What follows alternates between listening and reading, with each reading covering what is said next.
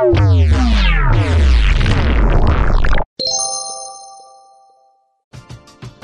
driven by the search for better. But when it comes to hiring, the best way to search for a candidate isn't to search at all. Don't search, match with Indeed. Indeed is your matching and hiring platform with over 350 million global monthly visitors, according to Indeed data, and a matching engine that helps you find quality candidates fast. Ditch the busy work. Use Indeed for scheduling, screening, and messaging so you can connect with candidates faster. Leveraging over 140 million qualifications and preferences every day, Indeed's matching engine is constantly learning from your preferences, so the more you use Indeed, the better it gets. Join more than 3.5 million businesses worldwide that use Indeed to hire great talent fast. And listeners of this show will get a $75 sponsored job credit to get your jobs more visibility at Indeed.com/Blue Wire. Just go to Indeed.com/Blue Wire right now and support our show by saying that you heard about Indeed on this podcast. That's Indeed.com/Blue Wire. Terms and conditions apply. Need to hire? You need Indeed. Right now, it's time to reclaim your health and arm up your immune system with convenient daily nutrition, especially heading into the flu and cold season. It's just one scoop in a cup of water every day. That's it. No need for a million different pills and supplements to look out for your health. To make it easy, Athletic Greens is going to give you a free 1-year supply of immune-supporting vitamin D and 5 free travel packs with your first purchase. All you have to do is visit athleticgreens.com/CMOS. Again, that is athleticgreens.com/CMOS to take ownership over your health and pick up the ultimate daily nutritional insurance. Hey, CMOS girlies, it's a Sunday night. You know, it's Kate and Emma right where you want us, both slouching in bed. The lights aren't off. Neither of our air conditioning is on, and I feel so comfortable and safe. How you doing, Emma?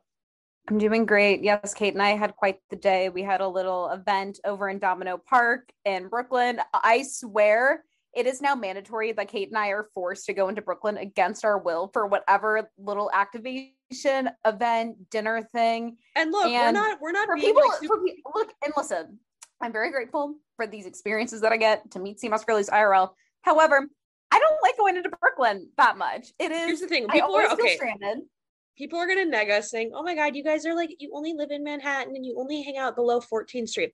I'm not saying all of Brooklyn. It's like 2 square blocks in Williamsburg. I feel like we always like venture in, and it just becomes like reoccurring memories in that area, in that zone. There are other parts of Brooklyn that I enjoy venturing to. Like Emma and I went on the ferry last week, and that was an enjoyable experience. It's just like a certain hell of Williamsburg that really traumatizes us both. I don't know why. For me, actually, I know why. It involves a dating experience, but that's besides the point. Yeah, I guess dating, for people who don't live in New York, you may not be able to relate to this, but I feel like everyone who has dated in New York has had an experience with dating a Bushwick boy, and wow, trauma. Like once you do that, yeah, you're good. You do not need to be in Brooklyn ever again. But yes, we were in Brooklyn with Super Goop for a little picnic. It was quite fun. We met some more CMOS girlies, which again, always fulfills me a lot because oftentimes I forget that what Kate and I are doing are important and is valid. I know. I had a nice reflection after we parted ways. Point 1 of my list of shit talking subjects as we enter these episodes is walking the Williamsburg Bridge. I posted a TikTok last night, and I didn't realize that like 7 out of the 35 videos were involving different nights of me on the Williamsburg Bridge in June and July. And I'm like, Kate, let's do a wellness check. How are we doing walking the bridge that many times? But that just kind of attributes the fact that, well, one of them I was like filming stuff with Hoka on the bridge, but I've walked back and forth many times to Beach House, to Lana Del Rey, to some music and such. But it's a nice, enjoyable walk. You forget you're up there. You forget you're in Manhattan. You can reflect on all your little silly problems, but it is hot, so I would say proceed with caution. That would be my only advice. Yeah, the Williamsburg Bridge is a good one. I walk the bridge, the Manhattan Bridge, to work quite a bit, and it's very peaceful. And so if you are someone who maybe is looking to visit New York, I feel like the bridges and also the ferry too, cheap ways to get a really good view of the city. Also the ferry busted. You do not need to do the Brooklyn Bridge. Like the other bridges are gorgeous. I've never even been on the Brooklyn Bridge, and honestly, I have no desire to because I think it would be my worst nightmare. Yeah, it's a lot of tourists and shit. But the ferries, they fucking fly. You go fast. You were nervous. I was hanging. I was chilling. I think me knowing that like if this boat like tumbles down, I'm fine. Like I can swim and survive. Not to Not get saying morbid. that you wouldn't survive, but like I was like, ooh, I feel like I'm on a jet ski. Oh, I thought you were gonna say like if this boat just crashes, I guess this is my time to go. Like I'm Oh at no, peace with it. no. I would survive. I would Yeah, survive okay.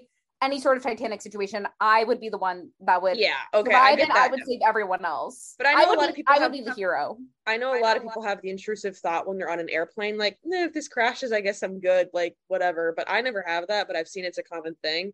So yeah, the ferries have been fun, the new e-bikes are fun, the bridges are fun. Using your damn feet is also fun, just walking around. However, I have feet issues which I need to get resolved because I have to host a run next week, which should be interesting. Or weekend on Sunday. Emma will be there as well, so you can meet us both if you come. Yeah, hopefully I'm able to run by then. We'll see. Kate and I, we have another podcast coming out where we talk more in length about our odd injuries that we're experiencing, but we don't have thriving limbs at the moment. Limbs are not thriving. The limbs are taking the L. My next point is the Little Miss memes. We got to talk about this. As people who have a meme page, I need to fucking set the record straight. There is a meme cycle. As people that are professional meme makers, semi-professional, I always say, there is a cycle, a life and a death cycle of a meme format, okay? Some of them are long lasting and just make it. You can see them and you never get tired of them. I'm thinking of the Facebook style ones that are the text font. Like you don't get tired of them. There's certain ones that come and go. Maybe they come back. The Little Miss ones, if you're reposting that on your story, you got to know when it's in the life cycle and when it's fucking died. That meme died 2 days after people started posting it. We posted one. I posted as a joke because I started to see it on Twitter before it got over to the Instagram freakazoids of sharing it everything onto your fucking story. And I was like, oh, this is like kind of funny. Like a Little Miss, like, what did I even say? Like constipated or bloated or like stomach ache. You said stomach ache. Oh, Little Miss stomach ache. Yeah, I was like, oh, this is easy. It's a low hanging fruit. This is like C. Mascarelli's Bible, like Corinthians 3:14. Is that a Bible thing? Whatever. C. Mascarelli's, you know the Bible more than me. I was gonna try. Never. Anyways, but the meme, I made that meme and I was like, okay, cool. We're a meme page. We have the certified right to make memes. I'm starting to see influencers that I follow like post like a fucking photo dump of 10 things that they just like relate to. What? Y'all are not meme accounts. You are a fucking person. You're not like an entity like us. What the hell? Then like every bitch and their mother has a new one on their story every single day. Like I get it. You find one that really relates to you. Like people, I'm sure they do with CMOS girlies memes. Like you send it in a DM to a friend and you tag a friend in the comments. You maybe post one on your story. I don't need to see 10 of them on the story. I started to see ones that were like Little Miss angry. What? Like you know it's bad when brands that don't even make memes or just brands in general should not be making memes, but when they make memes, like they were all doing them for the American Girl doll thing too, which is like pretty similar, I think, in style. And that's when you know it's got to end. That's when it's dead. As soon as the fucking brand. So that's what I was going to get at. Is the next point is like, as soon as I saw, I'm not even going to name drop brands because everyone did it. I just started to get angry. I'm like, I'm a meme account. You guys are fucking capitalism. Stop this meme age of me. Like, I just hate when the brands do that. And the American Girl doll one too. When people started making them, you guys are not memes. Just be mad that you're not a fucking meme page and you guys have to go sell some bullshit direct to consumer product, right? It's down bad when like sparkling water brands are being like, listen, Little Miss carbonated water. Like fucking, they're also not even funny. No. Yeah, I just think it's every so single weird. time I see someone post one on their story, I immediately click out because I'm like, not today. I don't need to see any more of this. But the moral of the story here, girls, is like, yes, it was funny for about 2 days. Post and giggle and laugh like we all did for a little bit. And then once you start seeing it everywhere, you got to tap out. Once you start seeing the brands do it, like it's fucking cringe and embarrassing. I had to mute about 6 people on Instagram because they just kept sharing it onto their stories just because I could not tolerate it. But people were also DMing us like, can you guys make one? No, like this is democracy to a degree, but like, fuck, no, I'm done with that meme format. So that's my official Little Miss meme statement of that needs to go to jail. And I hope it's done by the time this episode's out. If I see one more, I'm going to fucking KMS. Yes, thank you for your little rant. On a more positive note, I have some not life updates, but I have some updates, some tips and tricks for y'all. For people who don't know, I was home a few weeks ago at the beginning of July for a wedding. For the girlies that don't know, my dad is an OG CMOS girly, OG wellness god. He is ahead of the trend when it comes to everything. And whenever I go home, I'm always like, I wonder what my dad is up to these days when it comes to his health. And so he has a new snack hack. I have not tried it, but honestly, I feel like it would be pretty good. And my mom approves of it. And my mom is very much like, John, what the fuck are you doing with this fucking like blueberry powder, fucking, I don't even know, like spirulina lemonade bullshit, like what's up? But okay, so what he does, he takes fresh berries. And this is why I haven't tried the snack hack, because I don't really buy fresh fruit, but I think you could do this with like bananas, apples, or whatever. What he does, he puts them in a bowl. He then sprinkles chia seeds and ground flax, and then also cacao powder, and then mixes it together and like coats the berries. And he's like, it's a good way for me to get my... Wait, pause. Is there any liquid? No liquid. So it's like a dry dust. He'll sometimes like add it to his yogurt, but it's a dry dust. Okay. So imagine you're just like coating, your fresh berries in this. But he's like, you know what? It's a good way for me to get my daily dose of chia seeds and flax seeds and cacao powder. And I'm like, you know what? Okay, I get it. Chia seeds, flax seeds, good sources of fiber, good sources of omega-3s. Cacao powder, you get the polyphenols. So I get it. It's kind of like a superfood snack hack. I'm sure, I hope someone listening to this podcast attempts this afterwards. I have not tried it because, again, I don't buy fresh berries. But yeah, could be a good, fun, quirky treat for you. I feel like I sometimes will sprinkle cinnamon on top of apples. So, kind of the same similar effect. Yeah, I think you lost me for a bit where I was like a dry, like, I guess it would stick, but I've done the thing where I know you've also done the thing where you used to call it cacao mush, where you like add hot water to like frozen berries and I still do that. Yeah, I still do that. Or like I'll do protein powder or something like that. So that makes sense to me because I think I can imagine the consistency. But if you it's like a light sprinkle. It's not like dumping a fucking quarter cup like we do. Yeah, okay, fine. We'll I'm not saying that, like, I'm not trying to defend my dad here, but I'm just saying, like, could be interesting. One of the better inventions, I would say. Yeah. I also, for people who don't remember, you probably don't. I don't even remember the episode. Kate and I were talking about like Mama Chia Seed. I think when it was the snack. Oh yeah, wait, no, I remember the episode. I remember the exact moment. Okay. Do we want to like explain the story and yes, I will explain the story. The update that we got today from Mama Chia Seed? I'll explain the update because I burst out laughing on the street when this happened. I remember just like screaming into my phone as I do as an e-girl. So in an episode, we were talking about snacks in the snack episode, talking about all the goofy snacks. It was the episode before the snack one when we were like, you guys should send us our snacks and like give us ideas. And Emma goes, oh no, we were talking about the internal shower drink. That's what it was. Something like that. Okay, yeah. That episode. And Emma was like, why are these bitches drinking their chia seeds? Why don't you just eat them? Like, remember that brand Mama Chia? I wonder if they're still in business. A few weeks later roll around, I'm checking the requests on the meme page. I see one from a verified account and I go, who is this in our DMs? It is Mama Chia official. They have found us and they said, hey, CMUS girlies, just want to let you know that we still exist. LOL. We'd love to send you some chia seeds for all of your fun ventures. Let us know your shipping address. I screenshot and I sent to Emma and I said, damn, chia seed whisperers, they found us. So Mama Chia, if you're listening, I don't know who at the company listens to CMUS girlies. I don't know how you found us. I don't know if someone sent you our podcast and was like, these dogs are ripping on you. No hate, only love. We're happy to hear your business, but Emma will tell the next part of the story. Yeah. So, classically I'm like, yeah, give me chia seeds. I use chia seeds all and, the time. I don't want to buy them if I don't have to. So I received my package today. I got one lovely, beautiful bag of chia seeds, which I'm excited to utilize once I finish my Trader Joe's ones.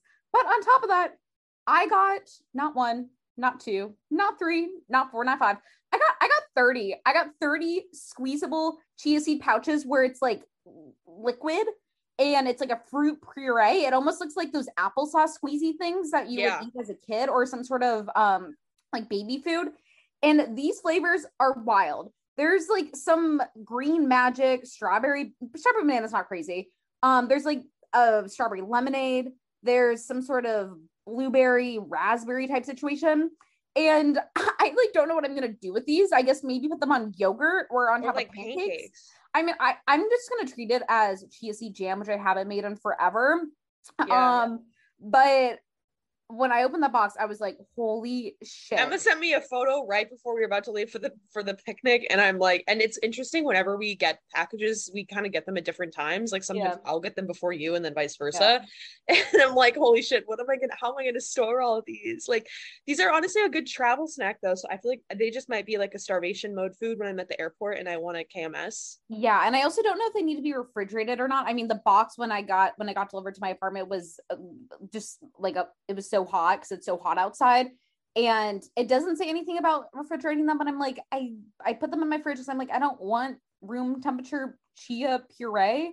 Yeah, you really don't want that. But yeah, time will tell if you can overdose on chia seeds. I guess there's like 1,200 omega-3s in the packages. I'm reading the label right now. But yeah, I'm in my quirky chia seed phase now. Yeah, I fucking love that. I mean, I'm excited to get mine. Our omega-6 to omega-3 fatty acid ratio is gonna go off the charts. It's gonna be crazy. Yeah. So thank you, Mama Chia, for hitting us up. We love y'all. Next one, we should have said this in the beginning, but merch is out. If you guys don't know, I'll put it in the pod description. You can get it for like a month.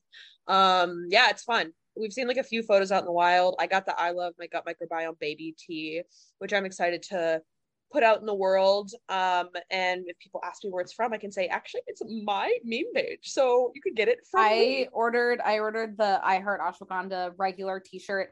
I have no idea if it's going to be cute or not because I have no idea what the colorway really is. I'm like, is this some weird green color? But I was like, you know what? I need a nice flowy t-shirt to sleep in. Yeah. I don't need no baby tea. But I'm kind of self-conscious. It's fun seeing what everyone purchases, and it looks like everyone's loving the baby teas. And teasers of the moment. I don't blame you. We probably should have done a magnesium one, but next time. Next time. Yeah, so the inevitable next time. My last point is electrolytes.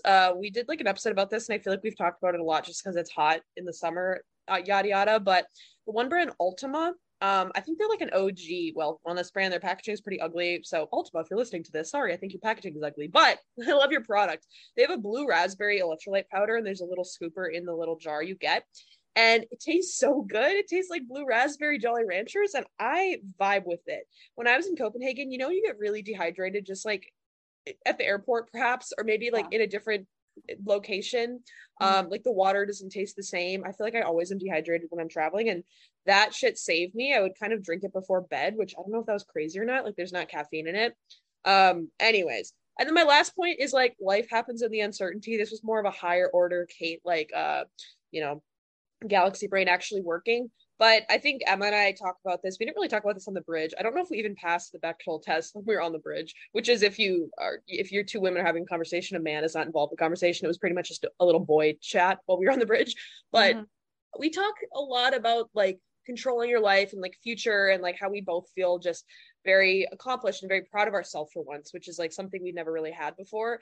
And I think for me, I'm always trying to control like a lot of factors in life. I think a lot of the reasons, and I was interviewed about wellness, and I spoke about this, which is why this point came up, talking a lot about like, why are people so into personal health? And I think it is some sort of agency or like sense of control about your life. And in reality, we all can't control when we die. A lot of people get like that are older, get into health reasons because they don't want to die tomorrow. And so it's really interesting when you think about your own personal relationship with health. I'll let you guys do that own reflection with yourself. But I think life happens in the uncertainty. And I'm not saying that in a perspective of like, don't care about your health and go crazy and don't have a bedtime. But I mean, all of the other stuff, like relationships and like job and career and fulfillment, and like when you're going to feel like you finally see changes in your life and shit like that, or feel proud of yourself, you don't really know when that's going to happen. Or maybe if you reflect on past relationships and shit, and you're like, damn, I wish that would have worked out. And then now you look back and you're like, oh, I'm so glad that one didn't work out, because then this other thing would have happened to me. It's just something I'm trying to work with, because I feel like I've been in such a flux the past few months with like purpose and like, what the hell am I doing with my life? And I've always just reminded myself that like I've gotten the most interesting things happen to me, aka like sea moss girlies and other stuff, in moments of uncertainty. So maybe if you're like applying for jobs, or if you're about to enter your senior year of college or high school or something like that, don't worry. You're putting down the path to get to the foundation of your life, and it'll all be good one day. Amen to that. And that brings us, not really, to the gut episode. microbiome. We are doing another episode on gut health just because, again, gut health is a new trendy thing on the internet that all the girlies are learning about now. And Kate and I did a podcast on this years ago. 2 years ago. Like during pandemic times, I was at home. We recorded this. This was when we were recording without Zoom and we were speaking to each other on Anchor, not looking at each other. Bro, the podcasting was so bad because we had no idea. Everyone, the first few reviews were like, Kate and Emma seem to interrupt each other all the time. And I'm like, yeah, because we weren't looking at each other. Dude. I don't know how we did that. And that episode was really lengthy and very geeky. Very so go back geeky. and listen to that. So this is kind of like a part 2, more condensed version. We don't also get a little bit more advanced. Yeah. We don't really get into the weeds that much. We talk about other things I think that relate to, gut health that maybe aren't thought about or talked about as much. We're also going to chat a lot about like prebiotics as well, bloating, it's just a whole smash up of various things, but we figured it was about time to do another gut health episode. We don't really do repeat episodes. I feel like a lot of health podcasts that you listen to, it's, everyone just, Mark Hyman, it's like every week it's going to be an episode on soil, diabetes, apparently how, eating only fruit can cure Alzheimer's, and mTOR. Yeah, mTOR, and then like intermittent fasting. I can't. I feel like there's one week when I heard the word mTOR 7 million times. No, wait, that was from the one with whatever, Stephanie. Stephanie and that guy. And yeah, mTOR was talked about like 10 times. I swear. I can't have enough. I need more mTOR discourse in my life. But yeah, also too, I think if you guys follow the meme page and if you've been like a CMOS girly for a bit, like you definitely have implemented principles of gut health and like vaguely like the principles of gut health, so we don't have to like tell you that like, did you know what a fermented food is? But if you still feel like you need that intro, definitely go back to episode 1. Hear our shitty podcasting days, but the information is good. So that's that. We hope you enjoy, second unveiling the more advanced gut health manual, and let's get into it. We're driven by the search for better. But when it comes to hiring, the best way to search for a candidate isn't to search at all. Don't search, match with Indeed. Indeed is your matching and hiring platform with over 350 million global monthly visitors, according to Indeed data, and a matching engine that helps you find quality candidates fast. Ditch the busy work. Use Indeed for scheduling, screening, and messaging so you can connect with candidates faster. Leveraging over 140 million qualifications and preferences every day, Indeed's matching engine is constantly learning from your preferences, so the more you use Indeed, the better it gets. Join more than 3.5 million businesses worldwide that use Indeed to hire great talent fast. And listeners of this show will get a $75 sponsored job credit to get your jobs more visibility at Indeed.com/Blue Wire. Just go to Indeed.com/Blue Wire right now and support our show by saying that you heard about Indeed on this podcast. That's Indeed.com/Blue Wire. Terms and conditions apply. Need to hire? You need Indeed. Hey, CMOS girlies, we have to tell you all about our favorite new plant-based protein powder by Sprout Living. They're so delicious, so clean, and really much more than just your standard protein powder. Now, what really makes them different is that they avoid a lot of the unnecessary additives that many others on the market use. That means they don't use any gums, thickeners, or natural flavoring, which isn't really natural at all. Instead, they only use real, whole superfoods and adaptogens, which is great because it makes the blends multifunctional. Their Epic Protein Pro Collagen blend, for example, also contains ingredients that help boost the body's own natural production of collagen. How cool is that? They have tons of different flavors. There's truly something for everyone to love. Check them out and use the code CMOSGirlies for 20% off your order. Our next partner is a product that Emma and I take every single day. I started taking Athletic Greens because I wanted to find a greens powder that actually blended together. The taste is hands down the best greens powder I've been able to find. It even has a mild tropical taste, and you're absorbing 75 high-quality vitamins, minerals, adaptogens, you name it. For me, I started taking Athletic Greens because I wanted a supplement that actually tastes great. I've always known that taking a greens powder is a great addition to one's wellness routine, but I could just never get past the unpleasant taste. This completely changed once I started taking Athletic Greens. It tastes so good that I actually look forward to drinking it every morning, something I never knew was possible. Plus, Athletic Greens contains dairy-free probiotics, and let me tell you, my digestion has never been better. Another thing that Emma and I love is that it's the one thing with the best things. Athletic Greens uses the best of best products based on the latest science with constant product iterations and third-party testing. It costs you less than $3 a day. You're investing in your health, and it's cheaper than your cold brew habit. Right now, it's time to reclaim your health and arm your immune system with convenient daily nutrition, especially heading into the flu and cold season. It's just one scoop in a cup of water every day. That's it. No need for a million different pills and supplements to look out for your health. To make it easy, Athletic Greens is going to give you a free 1-year supply of immune-supporting vitamin D and 5 free travel packs with your first purchase. All you have to do is go visit athleticgreens.com/CMOS. Again, that is athleticgreens.com/CMOS to take ownership over your health and pick up the ultimate daily nutritional insurance. Okay, CMOS girlies, let's get into the episode. Again, if you haven't listened to the first gut health episode, we definitely recommend you going on down to the depths of the podcast on Spotify or Apple, listening to that. But we're going to start off more with just kind of like potential factors that may impact your gut health.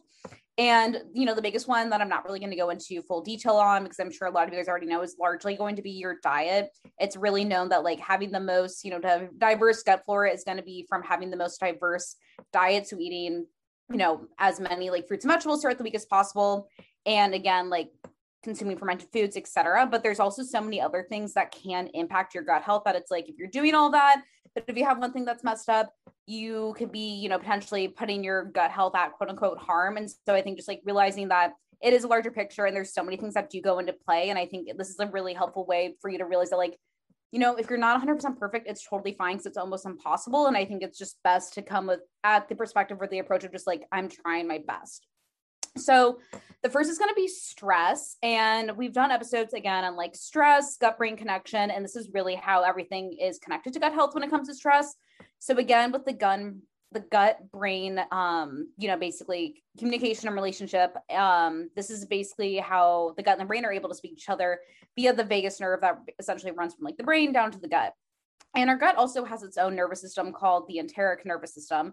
And essentially what happens when we're under stress, whether, that could be from, us maybe getting chased by a cop car, or perhaps you're studying for a really stressful exam, basically our body is going to ramp up cortisol. And this production of excess cortisol can also induce various changes in our body, which also involves the gut. And so essentially, this is going to instruct our gut to direct energy elsewhere, as digestion for food is not going to be the primary focus in a stressed environment. If you think back to our ancestors, they were being chased by a bear.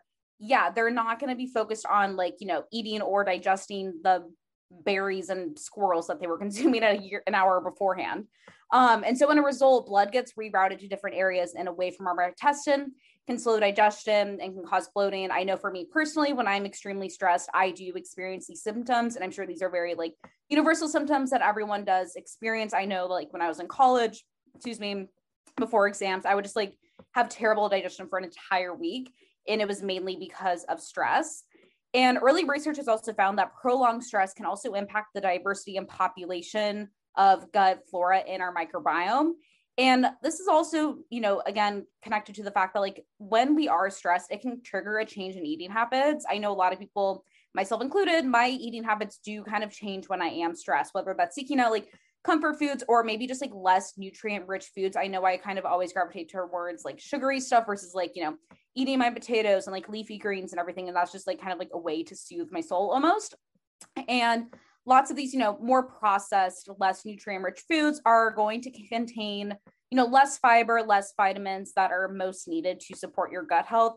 And so again, I know it's so annoying when you listen to a podcast and it's you need to just learn how to manage your stress. But again, managing your stress is so vital and so key. And so it's really just finding whatever is going to be the most beneficial for you, whether that's just always going on, a few walks throughout the day, meditating, do whatever makes the most sense for you.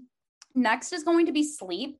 I was kind of curious on the relationship between sleep and stress and whether that does have a direct impact on your gut health. When doing research, it felt very limited and not very there's just hasn't been a lot of research done. But essentially our microbiome does create sleep regulating hormones. And so melatonin, which is the main hormone that regulates our sleep, is made in the pineal gland, which is in our brain. But it is also made in the gut. And so this type of, I guess, quote unquote, melatonin is known as intestinal melatonin. But also in our gut, it also creates other type of hormones such as dopamine, GABA, and serotonin, which all contribute to our sleep and our circadian rhythm. And so again, having just, optimal gut health will ensure that you're also, producing and having optimal hormones, which will then lead to better sleep. Another thing too is that when you are experiencing a lack of sleep, maybe you're a night owl, maybe you just like don't care about getting 8 hours of sleep. This is also going to decrease leptin, which is basically the hunger hormone that tells us when we're full. And it's going to increase ghrelin, the hunger hormone, basically like making you feel extremely hungry. And again, I think for a lot of people, myself included, when you do kind of experience this like constant state of hunger, and I also know when like I don't have the greatest night's rest, I do again gravitate towards more like sugary food just because I want that quick energy boost versus eating like the more whole food, plant-based, nutrient rich, nutrient dense foods. So that's like another way how little things here and there in your personal life can lead to a bigger impact in your overall gut health down the road if they are consistent themes that you kind of are always experiencing in your life. I think bouncing off that into the next point, everything is about feedback loops in health. And I think what Emma and I try to ground with these episodes, because a lot of the questions we get oftentimes when it comes to Gen Z are really short-term habits about supplements and fixes versus like, how do I continually get 8 hours of sleep for 6 months? Like, that's not fun and cute to talk about, especially for Gen Z when it's so much focused on like products that you could maybe show your friends. But it's like, who the fuck's going to talk to their friends about like, I got 12 nights of like being in REM sleep. So it's really hard when you want to focus on things like, your sleep and then your hormones are off. And that gets into kind of the next point, talking more about hormones, which is the link between eating disorders and gut microbiome. This is a topic that I have seen kind of referenced or talked about in vague ways on TikTok, not in like a explicit like scientific way. Obviously a lot of bunk about bloating on there, which we'll get into in the next part. But I was always curious about like, if you have an eating disorder, which entirely fucks up your gut, and now you want to take care of your health, what does that process of recovery look like? What can control? And then what are you actually doing to disrupt your gut health in the process of having an eating disorder? So the research on this, or I guess the background of like what happens to your gut when you are in a period of having an eating disorder, the body produces several hormones, like Emma mentioned, that affect appetite: leptin, ghrelin, peptide. Different gut bacteria is going to affect how those hormones like produce if someone feels hungry or full. So if you are having an eating disorder, you're obviously going to have some appetite dysregulation. You could be in the phase of recovery and you could have the extreme hunger. You also could just slow down your metabolism because you're not eating enough, because the process of like your metabolism slowing down with eating disorder is like you're slowing the movement of food through your stomach. And when you're starving, the reason the body does this is because the movement of processing food slows down to preserve energy, and it increases the nutrient absorption from food that is consumed because you're not getting enough food. So it's like taking a really, really long time to process the food to kind of hold on to that energy, because it's like, bitch, we're starved. The body also starts to reallocate energy to the organs that are vital for survival, which I think you guys know. That's why your period shuts off when you get an eating disorder. So the body is not in optimal functioning when it's having an eating disorder. So like your gut is not going to be at optimal function either. And during eating disorder treatment and recovery, your GI system has to readapt and it becomes retrained to back to normal functioning. It's really difficult. And that's why, like, if you have an eating disorder, I suggest you get professional help, because it's not easy to just like do it willy-nilly on your own, not even for the psychological reasons, which is really hard to recover from, but also to make sure your gut and your food and all of that stuff and your nutritional balances are getting recovered. Like, you can't just guess that. Like, a lot of people get put on various meal plans, and I think when I was in eating disorder recovery, I was like, that's so annoying, they're making me eat this many times in the day and it has to have this many food groups. But it's like that, there's a scientific reason behind that, guys. That's why they went to fucking medical school, to get those degrees, right? Because your body needs smaller portions because your stomach has not shrunk down, we'll get into that in a little bit, but you know what I mean? Like, there's a lot of reasons behind why you would go to recovery, and one of them is to actually fix your gut. So a lot of eating disorder clients actually have kind of noted when they're in their period of recovery, and this is something I can attest to, they have dealt in parallel with digestive difficulties in parallel experience with their eating disorder. So in one study of eating disorder clients, 90% of them reported that they had some sort of abdominal pain, gastric distension, satiety, and nausea when they were going through recovery. And this is because your body has not been eating enough. So when you give it food, it's like, what is this shit? What are we doing now? So that can be kind of a mind fuck, right? Like you're honoring your body and you're eating more, but at the same time, your stomach hurts like hell. That's the process of refueling. It happens because food restriction from binging, purging, etc., cause the muscle lining to become deconditioned. I'm not going to get too specific on what happens to your esophagus and digestive tract and all of that stuff, but they basically shrink, which causes the food to empty of your system very slowly. This food can sit in your stomach for hours, which causes the bloating and gas and pain. So when you're going through eating disorder recovery, the common physical effects of this are going to be things like gas. It's going to be bloating. It's going to be diarrhea, because they're not fun, but it's to be expected in recovery just because you were treating your body like shit before. Also, food sensitivities are very common, and this kind of sucks because, one, people recovering from eating disorders are often going to have things like IBS or just food sensitivities because your body has forgotten how to process a lot of foods that you have been avoiding. And that's why when you're in recovery, like I said, you should be doing this with a doctor, with a dietitian, whoever you can get help from, because it's not wise to try to follow some SIBO diet, some special diet, a food elimination plan while you're in recovery, because you're like, oh, I ate bread and I got bloated, but I'm in eating disorder recovery. It's like, yeah, because your gut is fucked up because you had an eating disorder. You should not go and be gluten-free just because you think so. So you need to follow a strict plan when it comes to recovery, trust the process of it, and seek sufficient medical help with that. Now, when it comes to rebuilding your actual digestive system, how does that work when your body has been starved for a very long time? So as I said before, about 98% of those who have eating disorders meet the criteria for having gastrointestinal disorders such as IBS. This is due to the behaviors of binging, purging, restricting food intake.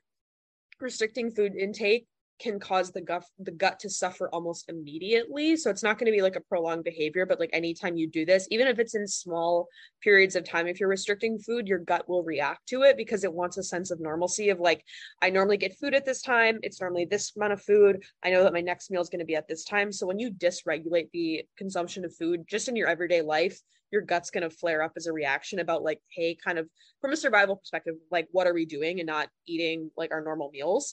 And so when the guts are actually starved of nutrition, not just quantity of food, it will start cutting off the proper function of other organs, which why you lose your period, why hair falls out, why nails get brittle, etc. So when it comes to rebuilding your body's digestive system, this is going to be the kind of obvious thing that you guys know about. Fermented foods. Restriction leads to a lot of changes in your body, as I've said, but reduction amount of good bacteria in your gut. So I would prioritize that from a diet perspective. Eating smaller meals is something that is kind of across the board when you go on like eating disorder recovery sites. Volume can be really hard for your body to process when your stomach has just been fucked up a lot. Essential fatty acids are going to be very healing for gut lining as well. Those can be found in foods like avocado, olive oil, fatty fish. Eating veggies with a fat source also is going to be essential. I know a lot of people love eating their like raw kale salads and not using a fat source, but your body actually can't process the nutrients and the vitamins in that kale. So you might as well just be throwing it out if you're not eating it in complement with a fat source.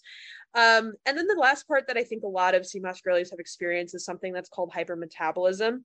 So when a person takes steps to recover from eating disorder and get to that place of weight restoration, you're actually going to be like eating more calories, right?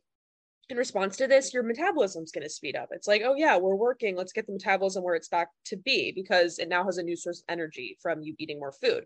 During the process, this period of hypermetabolism is when the metabolism becomes very fast and you will become extremely hungry. Like I know when I first started eating more, my eating disorder, I was like, holy shit, I could eat 10 pints of ice cream in one sitting. Like this is overwhelming how hungry I am.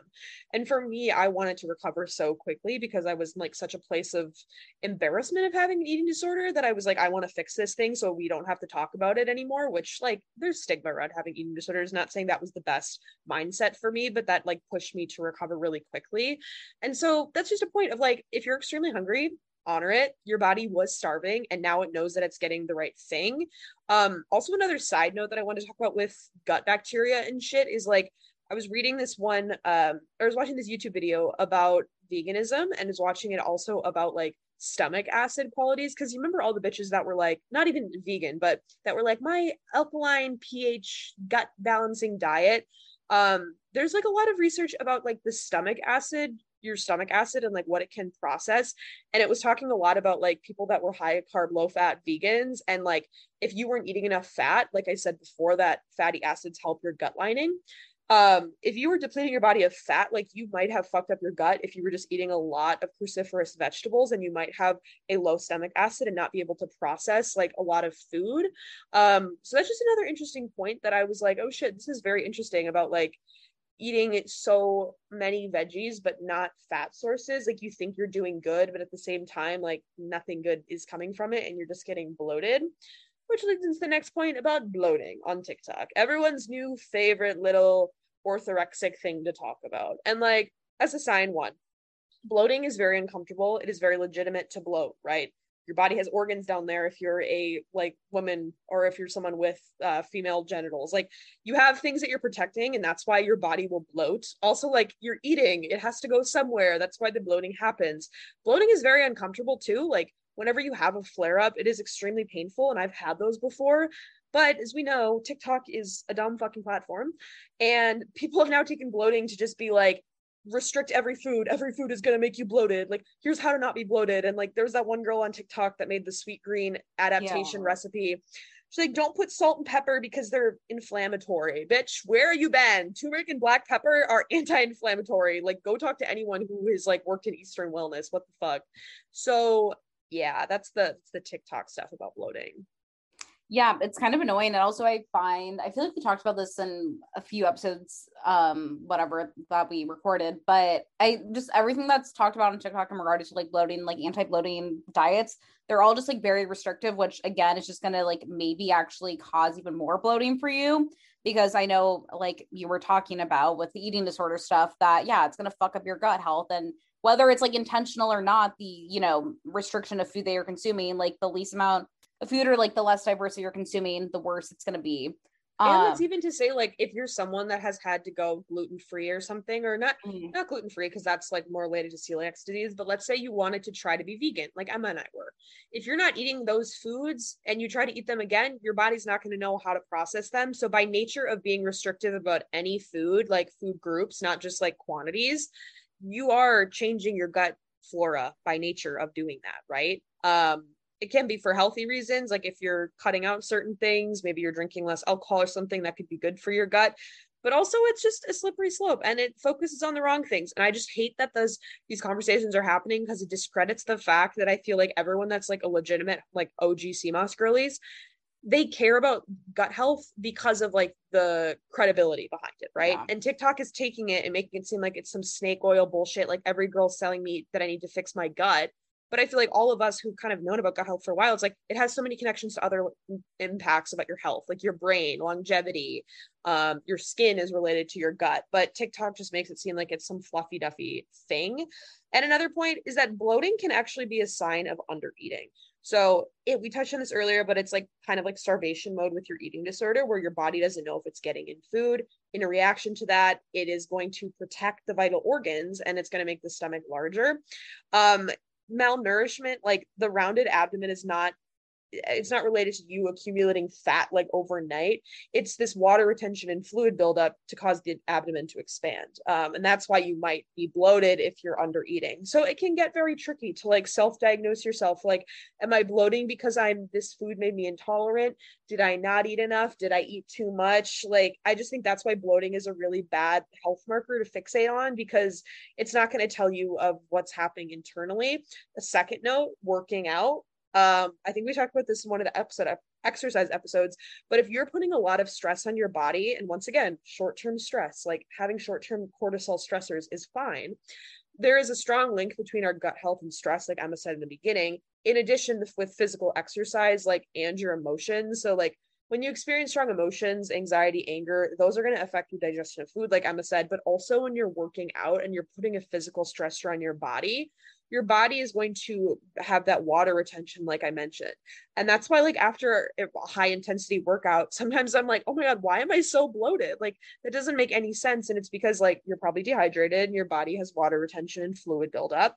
So just don't fixate on bloating. That's kind of the overall thing about bloating. Like, there's no reason to fixate on it. It happens to everyone. And if you think it's because of one thing, it literally could be of a reason of like 75 other things. For sure. And I know for me, like, especially, it's always dinner where I feel as if I experience most bloating. And I always, compare like, okay, well, how am I eating differently between like dinner and breakfast and like lunch? And I always notice for like breakfast and lunch, I'm eating a lot slower and my meals are probably a little bit smaller volume wise. And then dinner is when I'm like, okay, let's get all the veggies in. And I always feel like I'm in a more of a manic state for whatever reason when it comes to dinner. I think because it's like the end of the day, stress from work, life, etc. And so if you notice like, oh, I'm only bloating from dinner, or maybe I'm only bloating from breakfast, maybe also look at your environment. Like, are you sitting down, taking your time eating, or are you being like rushed? Are you eating in the car? And is that why you're experiencing a lot of discomfort? And so making like little tweaks in your overall environment versus maybe like the actual food. So like Kate said, there's so many different factors that can impact your overall gut and how your body digests food. We're going to get into kind of like the role of prebiotics and postbiotics. I feel like we've talked a lot previous episodes. There's so much research on the internet about like probiotics, which for people don't know is basically like the actual gut bacteria that resides in your gut. Your body produces it. You can get it through a probiotic or kind of like through fermented food sort of. But I think prebiotics and postbiotics are a very interesting area to tap into. And also just because I think a lot of people are like, oh, I'm just going to pop this probiotic pill and hope for the best. And it's like, well, there's other things you have to do to also support your gut health. And also for people who maybe can't afford to purchase a probiotic at the current moment, because I know that they can be extremely expensive, difficult to find. There's other ways that you can still support your gut health through, again, prebiotics, which I'm going to get into. So again, like I said, simply taking a probiotic is not going to be enough to guarantee a healthy gut. You need a balance of good bacteria, and you need to also essentially feed this good bacteria with proper nutrients, which are going to be prebiotics to basically do their overall job. And so ensuring that we get enough prebiotics in our diet can lead to improving the variety and amount of bacteria in our gut. So really think about prebiotics almost as like a fertilizer. And so without prebiotics, the probiotic gut bacteria will not function or work properly. And prebiotics also have so many other health benefits. And I know Kate's going to get into prebiotics kind of in the next section, and more specifically in like fiber. But prebiotics really are key to also regulating blood sugar. But kind of then thinking about like, okay, what's like actually the science, or like how does like me eating banana actually like do good for my gut? So when we ingest prebiotics, which are certain types of fiber found in certain foods, our gut is going to break them down and convert them into short chain fatty acids known as like butyrate and acetate. And essentially like the benefits that come from these short chain fatty acids are going to include things such as improving the gut barrier and like regulating blood sugar and absorbing minerals and also metabolism. And so if you are not consuming like a high fiber foods in your daily diet, your body may be lacking these key short chain fatty acids. And another type of like prebiotic that I find like very interesting is also resistant starch. And I think one thing to note when it comes to resistant starch is that these are going to have prebiotic effects, but not all prebiotics are going to contain resistant starch.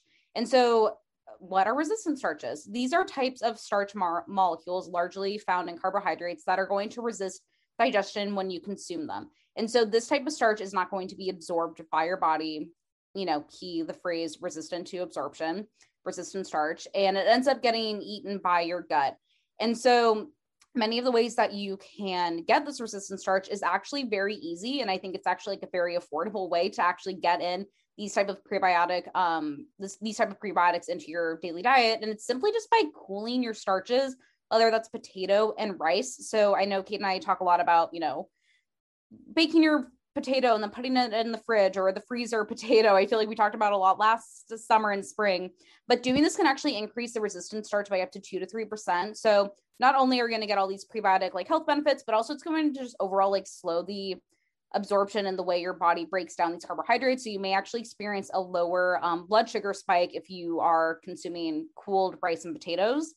But other foods that also contain prebiotics are going to be things such as leeks, onions, asparagus, bananas. Again, if you go onto Google, you can find a whole list. And I think this is like a really fun, easy way to kind of like find new foods to add into your diet. Another thing that I found interesting that I kind of was learning about from a podcast that I was listening to was how polyphenols are actually a prebiotic. And so for people who don't know, polyphenols are specific like micronutrients, and essentially they're produced by plants in response to protecting themselves from harm. And so, let's say it's a type of olive, they live in a very harsh environment, very close to the sun. Basically, a way to protect themselves is producing these things called polyphenols. And yeah, so it's a way to protect themselves from sun, other environments. And Polyphenols for the longest time have actually largely been touted for their antioxidant properties, but the main benefits that actually come from polyphenols are going to be through the source, basically through them kind of acting as a prebiotic. And so essentially when you consume, olive oil or maybe dark chocolate, the polyphenols that reside in these foods, your body is actually it's going to be broken down and processed through our gut. And basically our gut bacteria is going to take these polyphenols and essentially like feed off of it and then turn them into postbiotics, which I'm going to get to next. And so really polyphenols, like their benefits really come from like our gut bacteria consuming them versus like us just like consuming like the actual food on its own, which I know sounds like kind of confusing, but polyphenols just like on their own are really poorly absorbed. It's only about like 10% is actually absorbed by our body, but it's more this process of our gut bacteria breaking them down. So if you're kind of like, I want to get polyphenols into my diet, olive oil, dark chocolate, red wine, purple sweet potatoes, kind of the best foods in the world, all contain high levels of polyphenols, and they have a whole load of other health benefits. I know Dr. Stephen Gundry, if you want to listen to his podcast, I've listened to a few of his audiobooks. They put me to sleep, but he talks a lot about polyphenols. So I feel like that could be a good resource if you're like curious about them. The last topic that I kind of want to get into is postbiotics, because this is like, again, kind of level 3 geeky nerdy stuff. But essentially postbiotics is like the last process when it comes to like probiotics, prebiotics, then you have postbiotics. And so essentially, when our gut and our body produces probiotics through the live bacteria or like the yeast that is present in our body or through supplements. And this gut bacteria, again, needs food to consume. And so it gets this through prebiotics. And then basically the end result or the waste that is produced in this process are known as postbiotics. And so these are going to be, the components that result from probiotic activity, such as like the fermentation of these fibers in your gut. And so this leftover waste is actually what is maybe considered to actually be exerting and like causing a lot of the benefits that we get from prebiotics and probiotics in our diet. And these postbiotics are going to include things such as the short chain fatty acids, enzymes, lipopolysaccharides, etc. And so each of these types can help with improving digestive issues. So like the production of necessary short chain fatty acids can help reduce like inflammatory responses to particular foods. So maybe if you like, not saying that if you have Crohn's disease, maybe you get like a weird inflammatory response to when you do consume gluten or a certain type of food, getting additional short chain fatty acids through, this process could perhaps potentially help reduce that response. And since postbiotics are created from the consumption of pre and probiotics, the best way to increase postbiotic production is simply going to be through consuming the types of foods that I listed at the beginning and shouted out. So your bananas, your Jerusalem artichokes, leeks, onions, and these are like pretty easy foods to find at your local grocery store. You don't have to go to like some fucking Whole Foods or Trader Joe's to find an onion, I don't think. Nah. And also I think 2 other supplements that I feel like are talked about in relation to gut health is just going to be fiber generally, which I'm going to talk about now, but also digestive enzymes. I've explored that from the period of when I went to one of our favorite health stores after we both decided we weren't going to be vegan. And I was like, oh my God, I'm going to eat meat, but I've never eaten meat in like 4 years. And I talked to the employee of the store who's like worked in the health industry for like 40 years. He's like a fucking supplement freak. And he's like, you might want to try digestive enzymes because that could help like your body process meat since you've never processed it. And that's the only time I've ever used digestive enzymes in like a short-term way. And so if you are like, I don't know, I'm not going to tell you to go buy digestive enzymes if you have any sort of like issue, because they operate differently, a lot differently than probiotics, which are more of like use these forever, and digestive enzymes are just like a moment of some sort of digestive issues. But just another thing I thought I'd reference because I feel like I see some CMS girlies talking about them. But fiber, not to be confused with probiotics. Fiber is not a probiotics, but it does have a role in gut health. And I think it also can get confusing because when it comes to health and wellness marketing, I feel like brands just throw whatever they want on there. They're like, it's high in fiber and it has probiotics. I'm like, those are different things. Mm-hmm. So the difference between fiber and probiotics: soluble fiber is a gel-like substance that it travels through your digestive system. It's going to pick up things like cholesterol, dietary fats, sugar, and it's going to expedite them throughout your body, out of your body. So just like picture that. Probiotics are going to be the live, quote, good microorganisms that reside throughout your body, but they're mostly found in your gut. So fiber is something that goes through you. Gut bacteria is not like going in that. Does that make sense? Okay, I didn't want to get too graphic with that. All prebiotics that Emma was just speaking about are actually classified as fiber, right? Because they're this indigestible part of plants. But not all fibers are going to be prebiotics. And you might find that to be confusing. You say, Kate, I go on my Olipop or I go on my something and it says insoluble fiber or it says prebiotics. Prebiotics are not going to be digestible. They're ingestible by human enzymes, we'll say. And they function as food because they deal with probiotics. As Emma was just saying, they help colonize the gut so that you can have your probiotics in your gut. But dietary fiber is in two different categories, one being soluble fiber. This is going to be the type of fiber that actually can be fermented by your gut. But insoluble fiber is the thing that goes in and out that acts as roughage. Roughage. I hate that word. I remember typing this when I did research and I was like, it's a silly looking word. Yeah, it's a goofy word. But I think you guys get enough of the visual experience of what's happening in your gut. So although prebiotics fit the chemical definition of a soluble fiber, not all fibers are going to be prebiotics because they can't be metabolized by the gut bacteria. Does that make sense? So like prebiotic content claims on products, let's say you're looking and you see this powder and it says it's like a prebiotic powder. And you're like, that might be great to have to drink because it could help my gut bacteria. Red flag, because prebiotic content claims are going to be unregulated.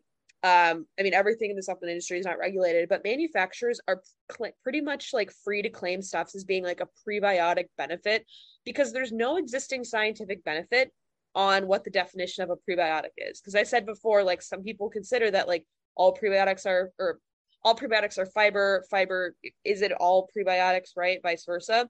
So if you ever see a product that like claims a lot about prebiotics on there, kind of just question the integrity of that because it's, once again, kind of unregulated crazy land out there. Yes. And I think the last section that I wanted to chat about, this kind of taps into also the whole TikTok rant that we had, is that I feel like there's a lot of chat about like gut resets or like the gut reset protocol or the gut reset diet. You know, I like had a crazy weekend down in Mexico with my girlies and I drank a lot and I wasn't eating vegetables. Like, what should I do to restore my gut? Okay. So let's chat about that. Like, is that real? Is that false? Like, do you need to do some like crazy, wild, goofy stuff? Probably not.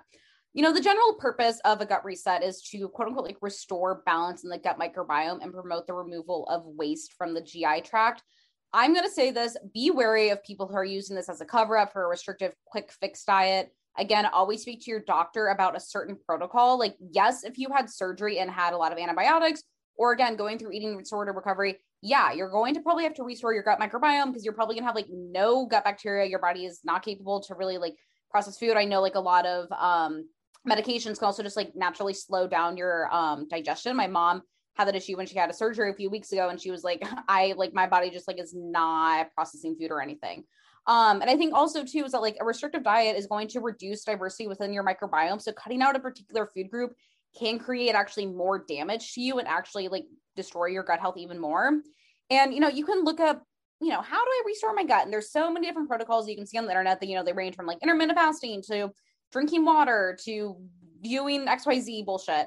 But like the main principles are really going to be through repopulating bacteria. And this is going to be, again, through a probiotic and prebiotics, and then removing what was quote unquote, like damaging your gut. So whether that was like stress, medication, if you're able to get off of medication, you know, maybe experience with that, maybe it's a food intolerance, like really look at like basically what is the main thing that was basically destroying your gut health. I'm going to say this, you going on vacation, having fun with your girlies did not probably really destroy your gut health. You probably just like feel bloated, and it's probably because you had fun. You were maybe drinking more alcohol than usual and like eating more fun foods than usual and maybe like moving less. Like there's so many other factors, but like that's not a reason why you should like do a full gut restore thing. And also, you know, you might want to consider supporting, you know, the digestive system through like enzymes, like he was talking about with digestive enzymes or like certain key nutrients. Again, like definitely speak to a professional when it comes to doing some sort of like not weird protocol, but like a very serious protocol. And, you know, if you're going to be doing it like silly willy-nilly, you probably don't need to be doing it in the first place. But I think there's interesting like talk about like reset between meals. Like, do I need to like fast to give my gut a break and everything? And so like, yes, the process of breaking down food in our gut is like a lot of work for our body.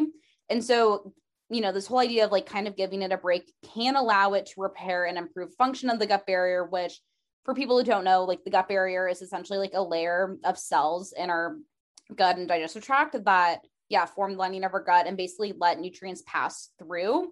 And I think one thing to note, is that like just note that fasting can wreak havoc on your body, especially if it gets extremely extreme. If you're doing some sort of like 18-hour fast, like again, a caloric restriction is going to cut off food from your gut microbiome, which can lead to, elevated levels of cortisol, because basically you're like in a state of like basically being famished. Your body is going to freak out. So it's like, oh my God, we don't have food. And again, when I was talking about the relation between stress and your gut health, you may not be able to digest food as well. But there have been research actually done on individuals after Ramadan and found that there were actually increased levels of certain good gut bacteria in their gut. But I think one thing to also notice is that like in the study that they did, there were varying effects depending on the age and ethnic group. So fasting, again, may not be applicable to everyone. I know for like women especially, it can be extremely damaging, and like a lot of men can get away with intermittent fasting. I think it's really frustrating when you listen to podcasts and it's all these like male doctors telling you just intermittent fast. And I'm happy that there are more people speaking up to me like, no, like intermittent fasting is actually maybe not going to help you. And I think another thing too is that a lot of this research on like fasting and gut health has been done largely on mice and hasn't been fully looked at when it comes to like humans. But like the research on mice have found that there have been like increased microbial diversity, production of short chain fatty acids, when, they had mice fast for X amount of, hours. And I think again too, is that like what we eat is going to have a way bigger impact on our gut health versus what we eat versus when we eat. So, if you're fasting for 16 hours and then eating little to no fiber because all you're eating is fucking like egg whites and, fiber one bars or something, like, yeah, your gut microbiome is probably going to be crap versus someone who's like eating regularly throughout the day and is like, filling their plates up with lots of high fiber foods. And there's just like more safer and more practical ways to improve gut health. But I think like the main thing is that like so many people our age just like seek out quick fixes because they don't want to commit to like actual lifestyle changes when it comes to personal health. And yes, I get it that like, there's a lot of barriers that come to like fully changing your lifestyle habits. Like maybe you work a night shift, so like your circadian rhythm is always going to be off, or maybe you just like don't have access or don't live super close to, a local health store, or maybe you only have access to like this one grocery store where everything's wrapped in plastic and maybe it's not organic.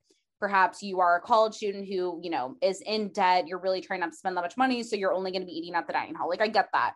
But for a lot of people who do have access to certain things, many of you guys, I'm going to see you guys, I'm not including myself in here, but sometimes, you just want quick fixes. You want a Band-Aid that you can like basically slap on so you can keep on with your current life. And I get it, because like caring about your health at our age is not sexy, but these like short-term benefits you experience could be how you feel 24/7 if you just like commit to it. And I think a lot of people just like need to get to the point where it's like, no, I'm going to like commit to myself and to my health. And like, actually, like I want to feel good, not just like for this like one day on the weekend.